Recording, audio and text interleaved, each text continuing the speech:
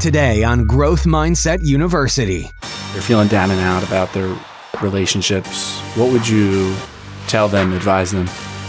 Listen to Love Is Not Enough. Now available on Audible. You're listening to Growth Mindset University, educating tomorrow's leaders with lessons from today's entrepreneurial elite. It's a progressive new age of business we find ourselves in, and we'll help you find the success you seek by listening to today's industry professionals and thought leaders teach us the lessons we should have learned in school but didn't. Now, please welcome your host, Jordan Paris. My guest today, he's a returning guest. He's the author of The Subtle Art of Not Giving a Fuck. He's the author of Everything is Fucked. He wrote a book called Models, How to Attract Women Through, what's the subtitle on that one? How to Attract Women Through Honesty, I believe is the subtitle.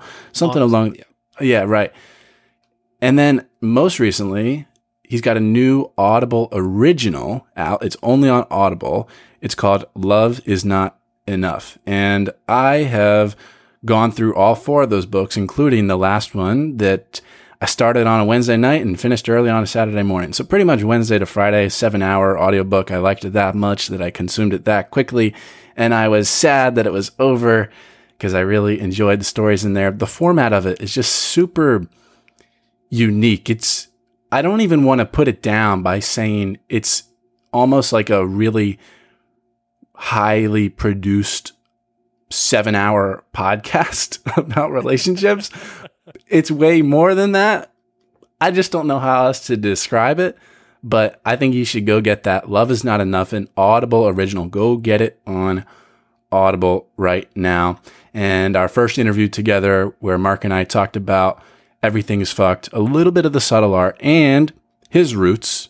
That's at jordanparis.com/EP99. Mark Manson, welcome back to the show. It's good to be here, man. Thanks for having me.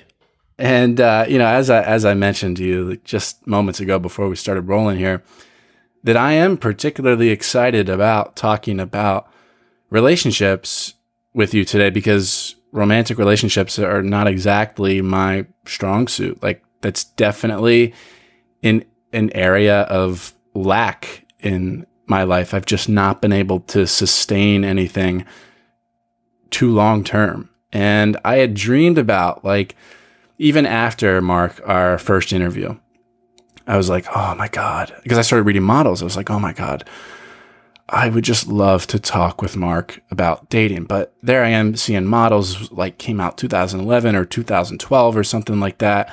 And I'm like, he's moved, it seems like he's moved on. He doesn't really want to talk about this stuff anymore. So when I saw Love Is Not Enough come out, I was ecstatic that you're diving back into this world. So thank you for taking on the tackling the challenge of relationships. Absolutely. It's dating and relationships has kind of been my bread and butter. It's how I started my career. And, when Audible approached me to do a project with them, I started asking myself, I'm like, okay, like what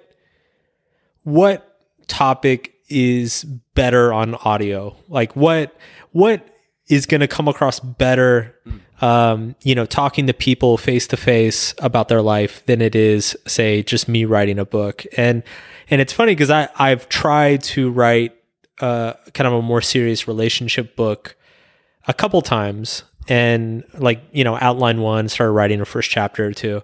And every time it just kind of like lost interest. And so it just immediately struck me. It's like, man, a relationship book, like getting people with like all sorts of screwed up problems in here, hearing all about them, hear about like their crazy breakups and decisions and like awful stories. Like this is just so ripe for the audio format, like getting all the juicy drama and emotion out. So it was a ton of fun. And, ended up talking to a number of like really great and interesting people and, learned a bunch along the way. Yeah, it was so novel, the format of it. Like just something that I've never consumed before. And that was part of why it was so enjoyable for me to go through. So again, Love Is Not Enough on Audible. There's nothing out there like it. And, you talk about, you mentioned there in passing how, you start off as like your career as really you start blogging about dating and relationships. I was listening to that part in our podcast last year, and, you were a dating and relationships coach. And like, why, Mark, did you start to learn about relationships? Was it something you did intentionally, or did it just happen? You realized like, oh, I'm really good at this. I started learning about it because my relationships were a disaster and I wanted to understand why. Through my early 20s, I had just a number of really spectacular blow ups and breakups. And, it was just like a wake of destruction in my behind me, and so I started to wonder why, like, what am I doing wrong here? Like, what is it? Something with me? Is it, am I only meeting crazy people? Like, I don't know what's going on. Was that the pattern? Like, you were meeting like the same types of people that just weren't for you. Like, what were your problems back then? Well, I had pretty severe commitment issues, but I wasn't mature enough or aware enough to know that about myself yet. And so all I knew was that my partners would often make me feel very anxious and suffocated. And so I would have these kind of irrational reactions to things that in hindsight are like pretty normal couple behavior. Suffocated. Like you weren't getting enough alone time. Was that it? It's irrational, right? So it's just this irrational feeling that I was going to be tied down and lose my freedom and lose control over my own life. And it would often be triggered by like really kind of minor or dumb situations. And looking back at like, it makes sense why I was so insecure about that, because I didn't know how to assert control over my own life in relationships. Like I was very needy and codependent in a lot of ways. And I based a lot of my behaviors and opinions and beliefs on the people around me or the people I wanted to impress or to be appreciated by. And so no wonder I was constantly afraid of like losing my autonomy because I was giving it away freely to these people. And so it was just like a really ugly dynamic. And there's a flip side of that dynamic that, you can play as well. And the women I dated tended to play that flip side, so it was just kind of ugly. And I had a bunch of bad experiences. And so I just got very into reading and researching it myself. And around the same time I was, and I think I mentioned this on the last podcast, but like I read Tim Ferriss's 4-Hour Workweek. It had just come out and so I was starting a bunch of websites. I was starting like a bunch of like affiliate marketing sites and, different like trying to start e-commerce sites and all this stuff. And I was like, you know what? Like, why don't I saw that some of the relationship books that I had read, they had like affiliate links or they did like affiliate programs. And so I'm like, you know what? Like, let me create a blog and promote some of this stuff, and see what happens. And sure enough, that was the blog that started to take off.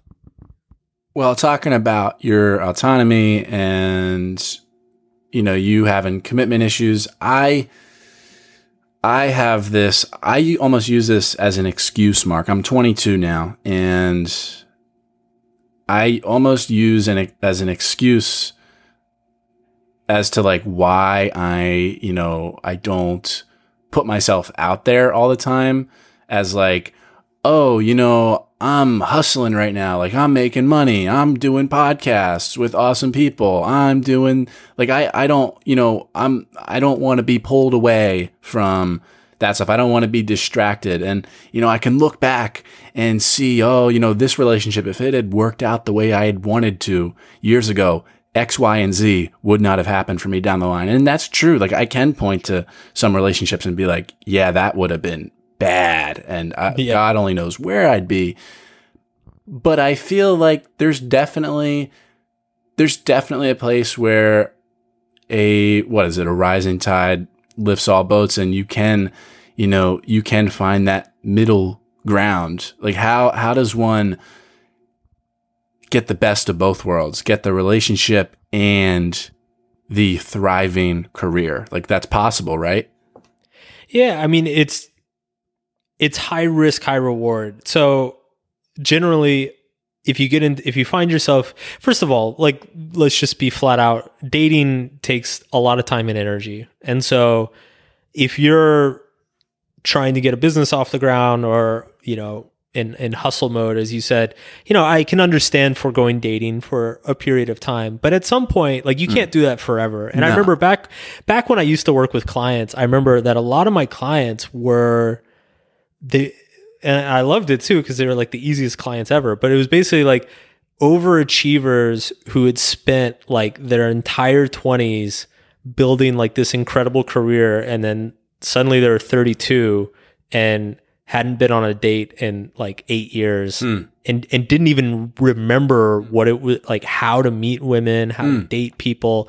And so it's, I don't think it's healthy to end up like those people either. You want to have some sort of, just the same way you need to have a healthy social life to just be a healthy individual. Like, you should have some sort of healthy, intimate life happening most of the time.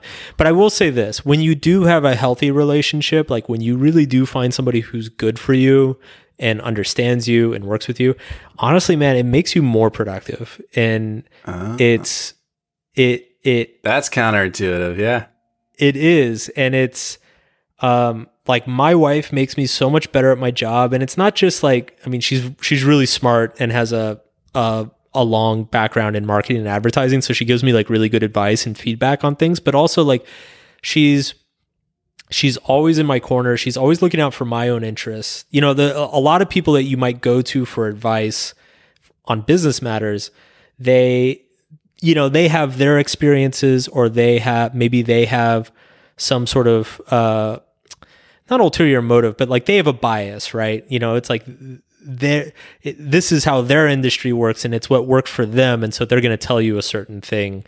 Whereas when you have a partner who's like has nothing to do with your business or industry, is completely unaffiliated, but they are like your biggest fan and supporter. Yeah, they will give you that completely honest feedback, or listen to whatever your problem is, and really give you that like kind of objective third party feedback.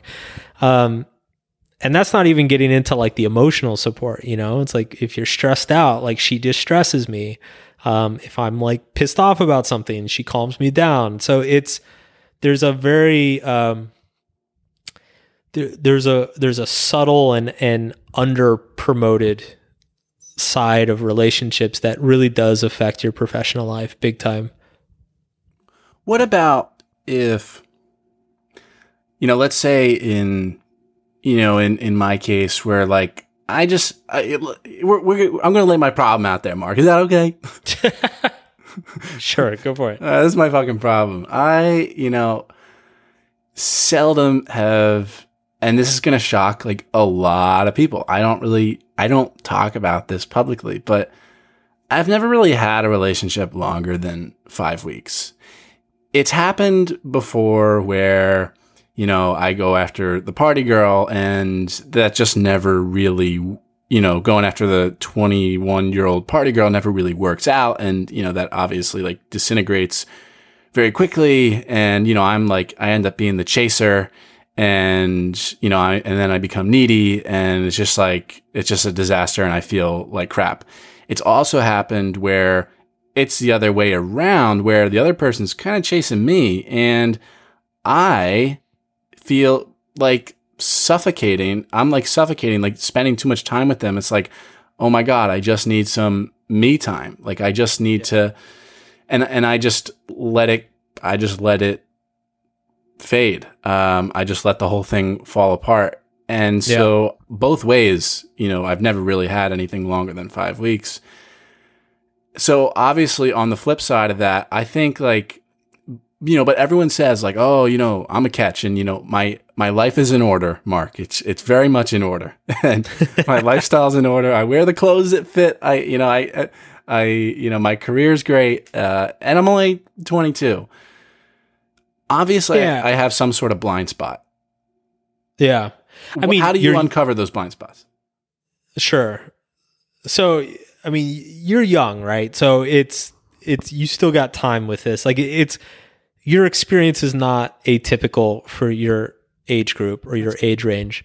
And I would describe it like this. Like there's a curve to anything in life. Like there's definitely a curve to relationship and intimacy skills, like navigating emotionally, figuring out how to navigate relationships, how to spot like those girls that are going to suffocate you early on, and just passing on the first date or the second date rather than the eighth. Right. That's part of my problem too. I pick wrong. Yeah. People tell me all the time I pick wrong. So it's much in the same way. And again, this is an argument for getting out there and having these experiences, because we all pick wrong at first, or most of us do. Very, very, very few people pick right the first time, or even the first couple times. Most of us pick wrong a lot of times before we start picking right. And the reason that is it's like starting business projects, right? It's like when you first start out, you have no fucking clue what you're doing. Everything bombs, everything messes up. But it's from those mess ups that you start gathering information and getting feedback on like, okay, well this, to make better decisions on the next try. And it's the same thing with dating. Right. Like you have to kind of go through that minefield and have things blow up in your face to figure out how to navigate it yourself. And in your particular case, it sounds like you're getting into situations where it's either they're the runner and you're the chaser, or you're the runner and they're the chaser. And both of those both of those contexts are just unhealthy contexts. Those are contexts 100%. where there's not an emotional availability really on either side. And so it definitely sounds like you are. I would just, for you, I would just start becoming skeptical. Like start paying attention to the people that you tend to be attracted to, what it is about them that attracts you, and then become skeptical of those things. Start asking yourself, why is that attractive to me? Why is that really going to make me happy or give me a good relationship? Or right. is that just this like story I created in my head of like, that's what an attractive woman looks like or acts like? Because a lot of our scripts of what to be attracted to are not our own. They were either handed to us by our parents or by the culture at large. And Hollywood. A lot of those scripts do not fit us. And so you have to like develop the ability to start being critical of your own scripts and ask and like really try to get at the root of like, why am I into that? And usually when you're attracted to something that's unhealthy, it's rooted in some sort of insecurity. Like I was very attracted to the crazy party girl for a long time, but looking back, it was an insecurity in me that felt like I needed to be the kind of guy that could get a party girl like that. I was just going to say, yes. Like, I was just going to say my hypothesis right now is that, I was not a cool kid in high school. I had one friend. I did not date girls. It was just like, I was deprived, for lack of a better term. And when I get to college and I'm like, cool. And I now still 4 years later, like, being cool I'm still like getting used to being cool for the first time in my life. And like to be able to get the hot girl that everyone's looking at is like it's a very validating thing. And It's an ego boost for sure. Yeah, I think that's... Especially when you were, you know, the kid. I mean, I had a similar story, you know, when you're the kid who's like shoved in the lockers and throughout high school and who like girls laugh at, you know, suddenly you're the guy like getting the really hot girl at the party. You know, it's just like, it's like crack, man. You're like, oh, Right. give me more of this. Like, Right. this is what I want, but it's not real. It's not like, that's not a real relationship. That's you proving something to yourself or proving something to other people about you. And it's very hard to like get past that. And actually see the woman for who she is. Right. See the woman for who she is. I think, you know, Robert Greene in The Laws of Human Nature has a really great a really great chapter all about character. And, you know, there's a great quote in there from maybe, you know, some ancient philosopher, Heraclitus, maybe. It's character is fate or character is destiny. And so the message in that chapter is to plumb their depths for their character. Try to look past this, that, the other thing. Try to look past their looks. Try to look past their, you know, the facade, and instead try to get at, you know, what is at the root of their character. So I think, yeah, definitely very important that, you know, adjacently kind of hits on what you're saying there.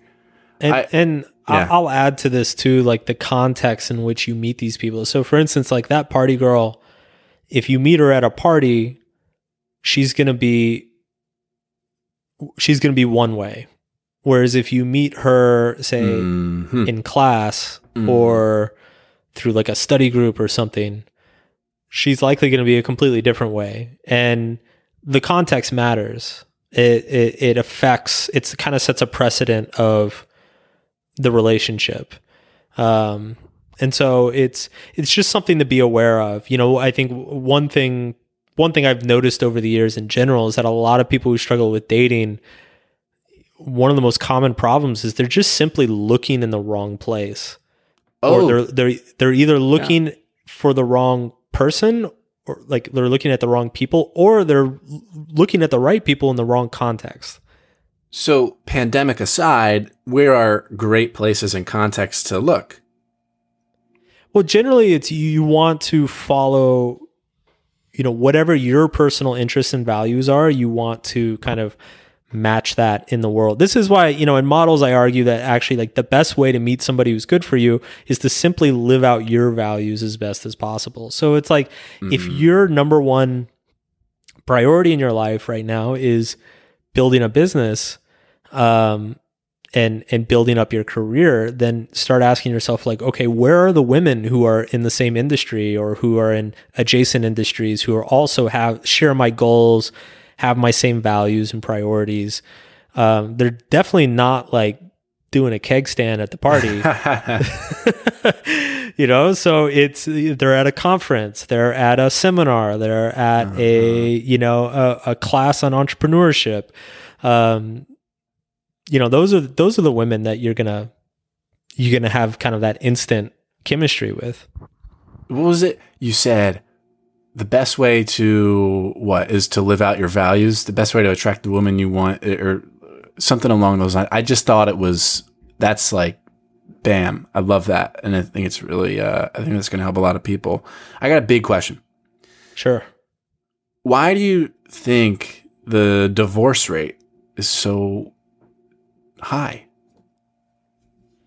You know, it's interesting. It's actually come down a little bit the last 15 or 20 years. Well, that's good. But it's still high. I mean, I think it's around 38 or 40% or something like that. But so the divorce rate, I mean, there are a lot of reasons for it, but let me cast a rosier picture, because a lot of people get bummed out about the divorce rate and kind of throw it around as like a very cynical criticism of commitment and marriage. if you control for, so first of all, the vast majority of, or not the vast majority, but like a large percentage of divorces, like I think almost half of divorces are second, third, fourth, and fifth divorces. So it's one of these situations where it's not that like half of the population is getting divorced. It's more like there's like 20 to 25% of the population getting divorced, and they get divorced multiple times. So it's really skewing the data. It skews the data. So it's not that half of relationships end. Well, half of relationships end, but it's half of people don't end up divorced in their life. And then on top of that, it's, if you look at the biggest predictors of divorce, two of them are education and socioeconomic status. So if you focus only on, say, college educated people and focus only on middle class and up, the divorce rate drops to like 10 or 20%. So it's if you are, so when you take the whole society, the number for all of society as a whole, it looks very bleak and upsetting, but it's not that bad. It's not that bad. I mean, I'm assuming most of your listeners are college educated, middle class, upper middle class, so it's for that demographic, it's really not that bad at all. And then I think the reason it's coming down is that, the younger generations are more, well, let's put it this way. My parents divorced. Like, I think all the baby boomers got divorced. And I know I grew up with my parents telling me, don't marry till you're 30.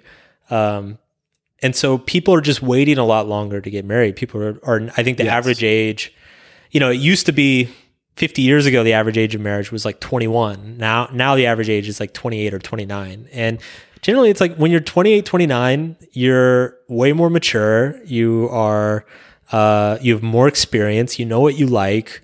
You're better at communicating. And I'm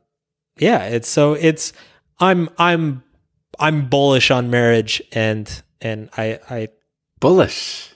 I am. I am. And who knows? Maybe it's because I just got married a few years ago. But like I have been, as somebody who spent much of his young life skeptical of marriage, and even at times like thought it was ridiculous and wondered why anybody would do that.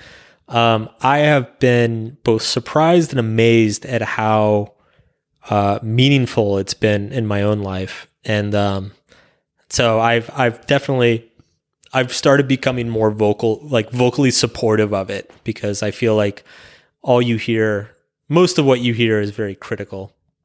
Now, God forbid you got divorced. Would you get married again? Maybe. I wouldn't be against it necessarily, I think it's a powerful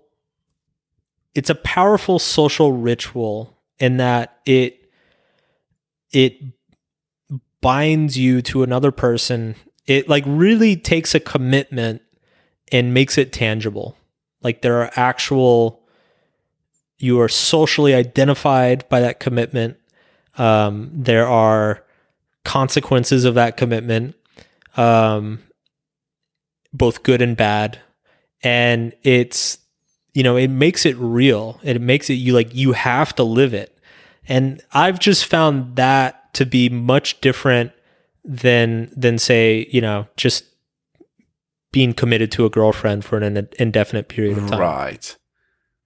So, let's say, and there are a lot of these cases out there. I know people, people that, they've been married once, and, unfortunately, maybe, no matter what it was, maybe they didn't pick right, and, realize this person is, not what they thought, who they thought they were, and now they're divorced and they're scared to get married again. What would you say to them? What would you advise them? Well, I think the fear is justified. And actually one of the people on Love Is Not Enough is a guy named Jerry, and he's been through 2 divorces, and both were like traumatic and financially even. Yeah, well, and he keeps. I love him. He's an accountant, so he keeps thinking. I mean, he just kept saying he's like Mark, I can't lose half my shit again. Yeah, it's too much. It's just too much. But what about what do they call it, a prenup? Yeah. Is that okay? Like, is that acceptable? I know we're getting off track, but sure. I think it's become a lot more acceptable in this day and age, and I think it's something that every couple should talk about, for sure. How do you bring up that conversation? I'm so scared that I won't be able to bring that up. Well, here's the thing, right? Is like, if you can't bring that up, then you probably shouldn't be marrying the person in the first place. Shit. But why? I know you talk about this with Jerry. Yeah. But isn't that that's more a reflection of me and the work I need to do on myself, and not the other person? No, but it's also, I mean, like, any which way you cut it, it means you're not ready, right? So it's like, if you're too afraid to bring it up just because you're insecure about it, then that means you're probably not ready. If you're afraid to bring it up because you think your partner will explode and flip out, then you shouldn't be marrying them. If you're afraid to bring it up because you think it's going to cause a huge, it's serious topics. I think the whole audiobook is basically about how we should stop optimizing our relationships for love. Like, love is important. Love definitely matters, but it can't be the thing we optimize for. We have to optimize for something more important than love. And I would say one of those things is you got to commit to somebody who you can have serious conversations with. It's if you can't talk about finances, if you can't talk about sex, if you can't talk about family or kids or whatever, like it's that means, that's a huge blind spot in the relationship, and there's going to be consequences.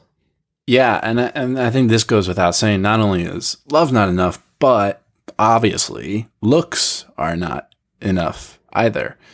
Oh yeah. Now, this is fascinating. Something that, not a ton of time is spent on it, but Hollywood and its implications on our relationships. What does Hollywood do to us? What are some of the myths that the general population believes about relationships that is perhaps hindering us?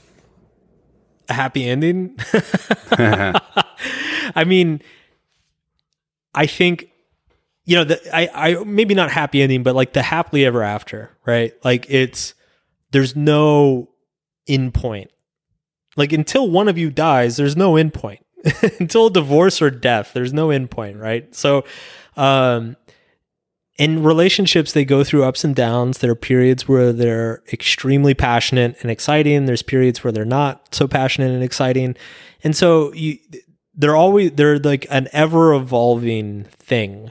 And so I think a lot of our cultural narratives miss that whole point. It's like, okay, well, here's the problem, and then Jimmy and Susie get back together. Now they're happily ever after, and it's like it doesn't end at marriage. It's just getting started there.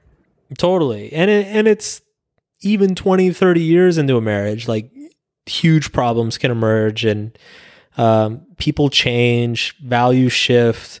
Kids come into the picture. People lose jobs. That they make a bunch of money, they lose a bunch of money. Like, it's an ongoing organic process, and so the skill isn't necessarily to simply like find the right person and get it right. Like, the skill is finding somebody that you can consistently adapt to each other, and modify your own expectations with each other. Well, speaking about, and I know we're just all over the place and unorganized. I apologize to the listeners. I have so many questions that it's just hard to keep track and hard to organize this one. But what if, like, speaking of the conversations that you gotta be able to have with your partner, what if, Mark, you don't agree on politics? Is that a deal breaker for as far as a relationship? I don't think so necessarily. It's definitely harder these days than it used to be, but it's I don't think it has to be. Okay. That's good. Good to know. And what about if somebody's top value is status and or money? Is that a red flag? I think so. I mean, it's I mean, because you use the word top, I think so.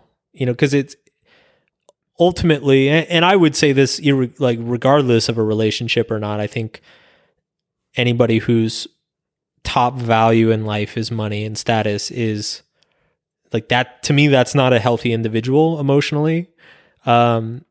And generally, any relationship with an emotionally unhealthy individual is going to create an unhealthy relationship. So, and that's just, I mean, if we were just talking about business, I would tell people to find something more important than money and status. Money and status is great. Like, we all want it and we all enjoy it. But, like, the trick is to find something that will create money and status as a side effect, not as, like, the main point. Because, like, really the way you create money and status is by finding something of a higher value for people in society, like creating a product or a service that serves some sort of, like, higher purpose, and then asking people to pay you for it. Like, that's what gets people excited to buy something. That's what gets people excited to, represent a brand or whatever. So, I've generally found in my career, in my life, that not only are people who are status and money obsessed bad in relationships of all kinds, not just romantic, but they tend to self-combust in their careers as well. They get greedy, and they fly too close to the sun. They try to get too much too fast, and it ends up blowing things up for them. Yeah. Now, something else, Mark, something I see on Instagram all the time. Maybe you've seen this too. Let me know. Someone posts a picture with their significant other and they call them my other half. You've seen that, right? Of course. That, to me, doesn't seem right, in that, essentially, I feel like those people are placing their happiness in the other person, and they're saying, without this person, I am not complete. Like, no, you're full, whole, and complete alone. And I think to be able to go into a great, thriving relationship, and I'm not speaking from experience, you should be full, whole, and complete. You shouldn't be, like, is my thinking off? Like, you shouldn't be incomplete going into a relationship. Like, you should have your shit figured out. What do you think? Yeah, I agree. You don't have to agree with me, Mark. Like, seriously. No, I do. I just, it's my other half, or, like, my better half, or whatever. It's a colloquial thing that people say. It's just a pet peeve. Yeah, no, I can hear that. But I get your point, and I do think your point's correct. It's like, you can't, and I do think that's a misconception a lot of people have, is that a relationship will complete you. And first of all, you're never complete. And second of all, it's like, you have to be comfortable on your own first. Like, you can't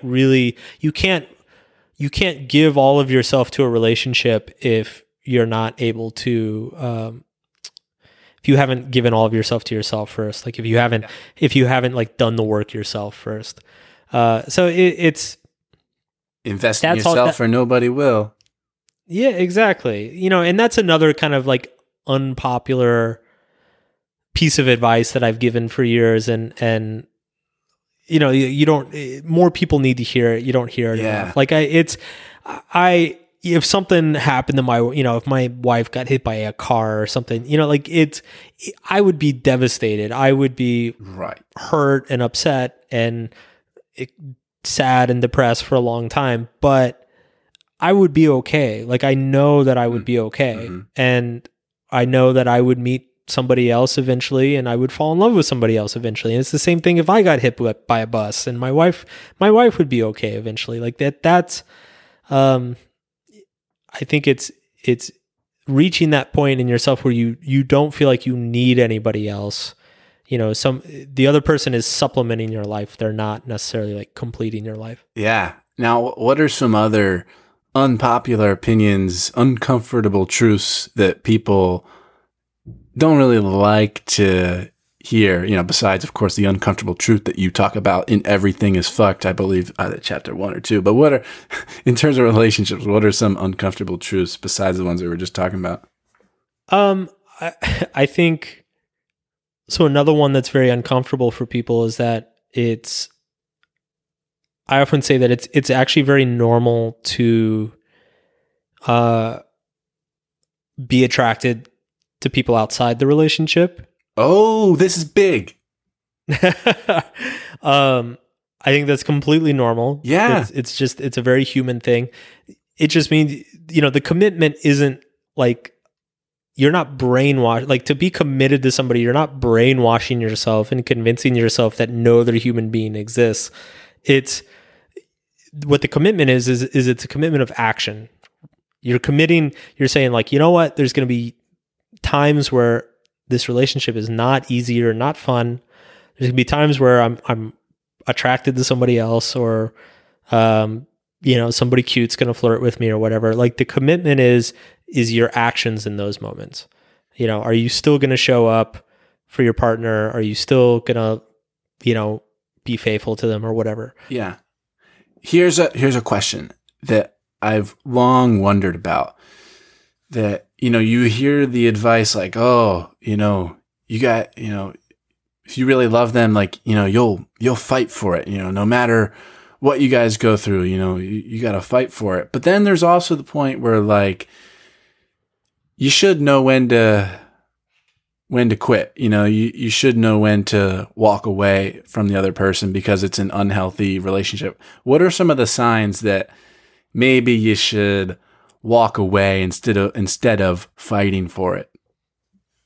Well, I think the first sign is if your partner is not fighting for it. Oh. And I think a pattern that a lot of people get into is, one person is always fighting for it and the other person is always causing problems. Yeah. But always like sabotaging, Yeah. Yeah. But then they give like intermittent rewards to the chaser to keep stimulating the chase and keep having the person chasing a little bit, right? Maybe. Yeah, I mean, it's a really ugly cycle where, one person is they're fighting for their relationship, and so they feel important and they feel loved and they feel like they're doing something good, and then the other person is they're usually unconsciously, very few people do it on purpose, but they're sabotaging the relationship. And in their mind, they've got this person fighting for them. Like, oh my God, this person keeps fighting for me and keeps showing up and keeps like refuses to let me go. And that makes them feel important and feel loved. And so it actually strangely encourages them to keep sabotaging the relationship. And so you get kind of the sick cycle going. And so it's, the only way fighting for a relationship works is if both people are fighting for it. Both people are showing up and giving themselves up for it. Any other signs? Well, sometimes both people fight for the relationship and it's just not, there's no progress. One thing I used to say a lot years ago when I coached was that if a relationship's not growing, it's dying. Yeah. And there's no such thing as like a stasis. So, things can get bad, but if you're both fighting and you're both, working on it and doing your best and trying, and it's just not getting better, sometimes it's not every relationship necessarily has to last forever. Like some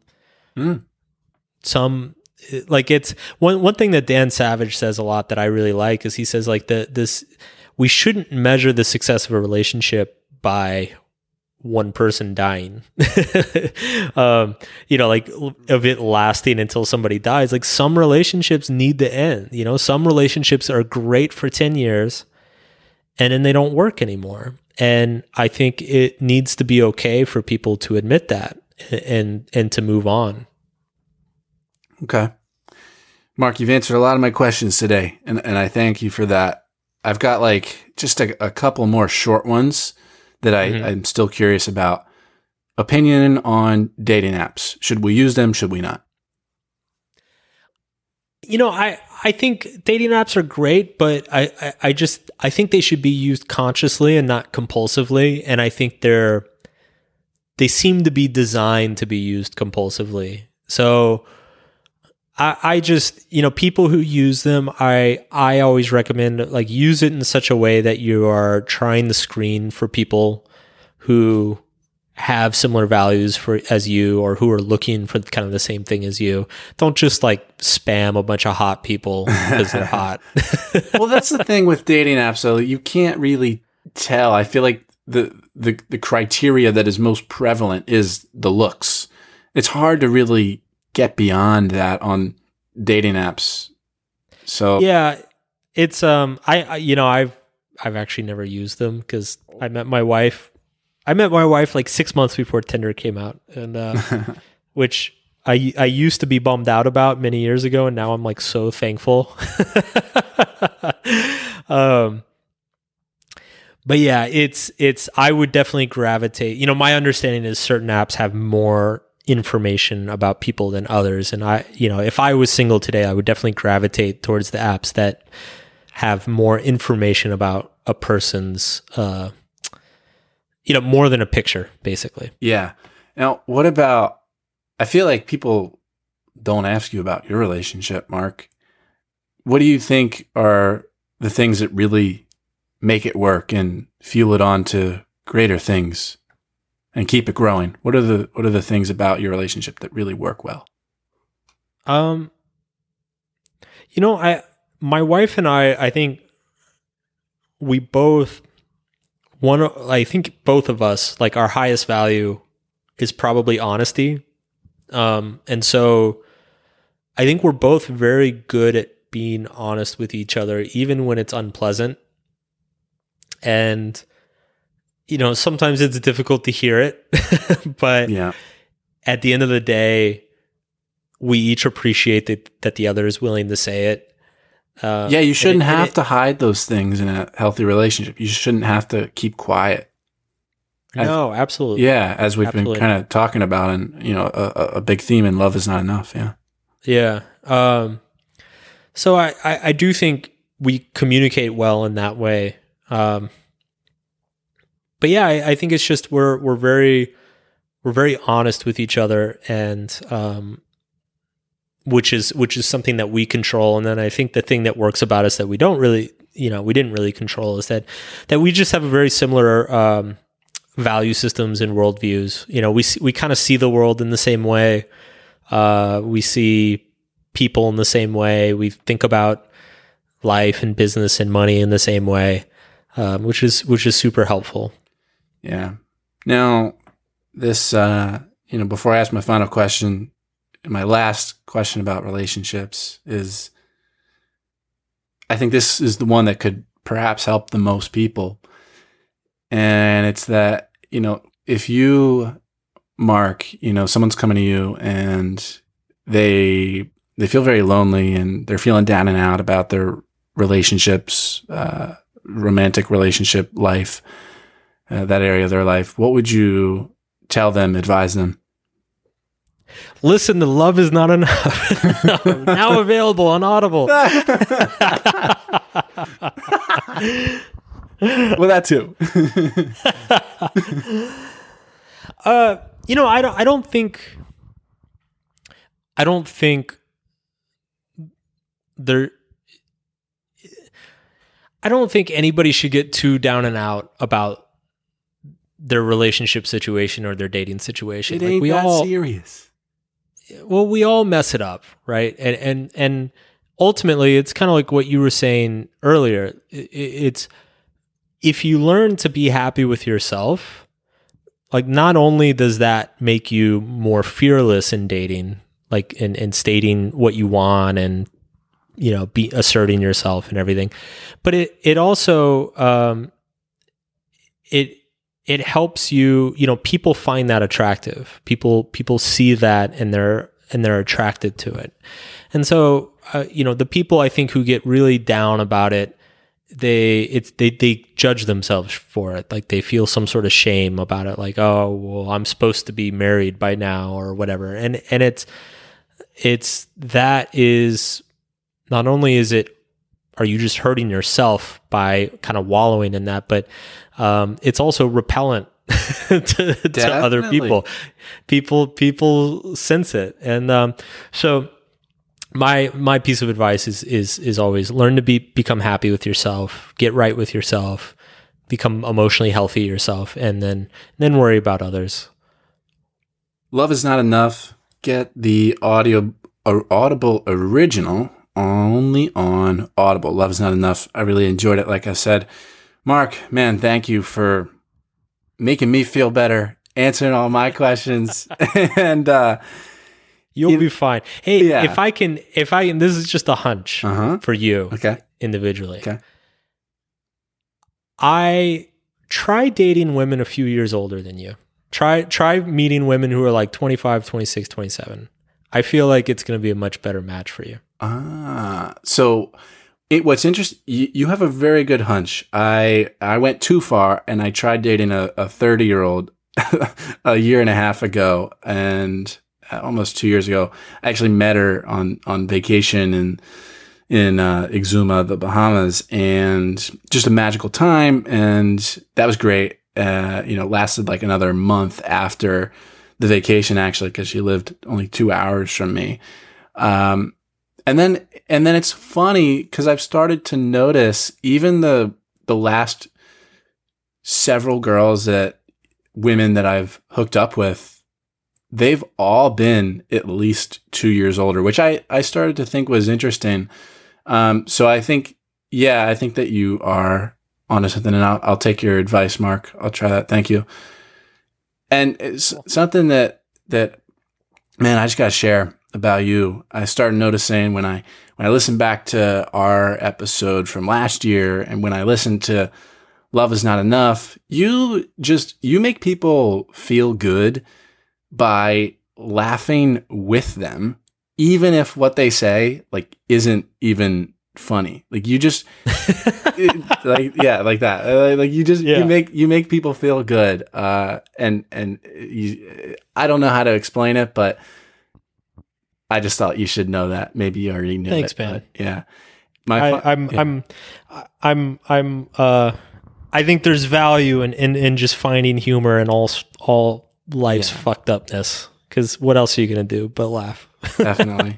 Yeah, I've definitely started appreciating and showing my humor side more and more over the past year. It's not really evident in my podcast, but in my personal life with my friends, I'm just becoming less afraid to share that side of me that I've shared with my family for so long. I think it is, humor is a really great, important aspect of life.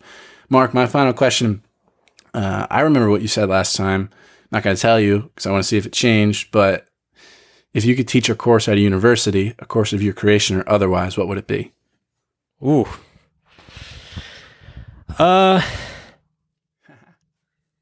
Probably, I feel like this is what I said last time. I think probably emotional intelligence. Like learning to deal with your own thoughts and feelings effectively. What did I say last time? Last time you said a course about values, and that you would have the students leave their phones at the doors. Oh, well, yeah, I'd still do that. Yeah. That goes without saying. So emotional intelligence this time. Mark Manson, you are the man. Thank you very much. Love Is Not Enough. Get it on Audible. Thanks, Mark. Thanks. We've reached the end of this episode of Growth Mindset University. For more keys to success and methods to inspire your entrepreneurial spirit, head to jordanparis.com/course and enroll in our free course to elevate your podcast to the next level. Be sure to pass the show along to someone you know who will benefit from the lessons learned in each episode, and we'll catch you and them on the next episode of Growth Mindset University.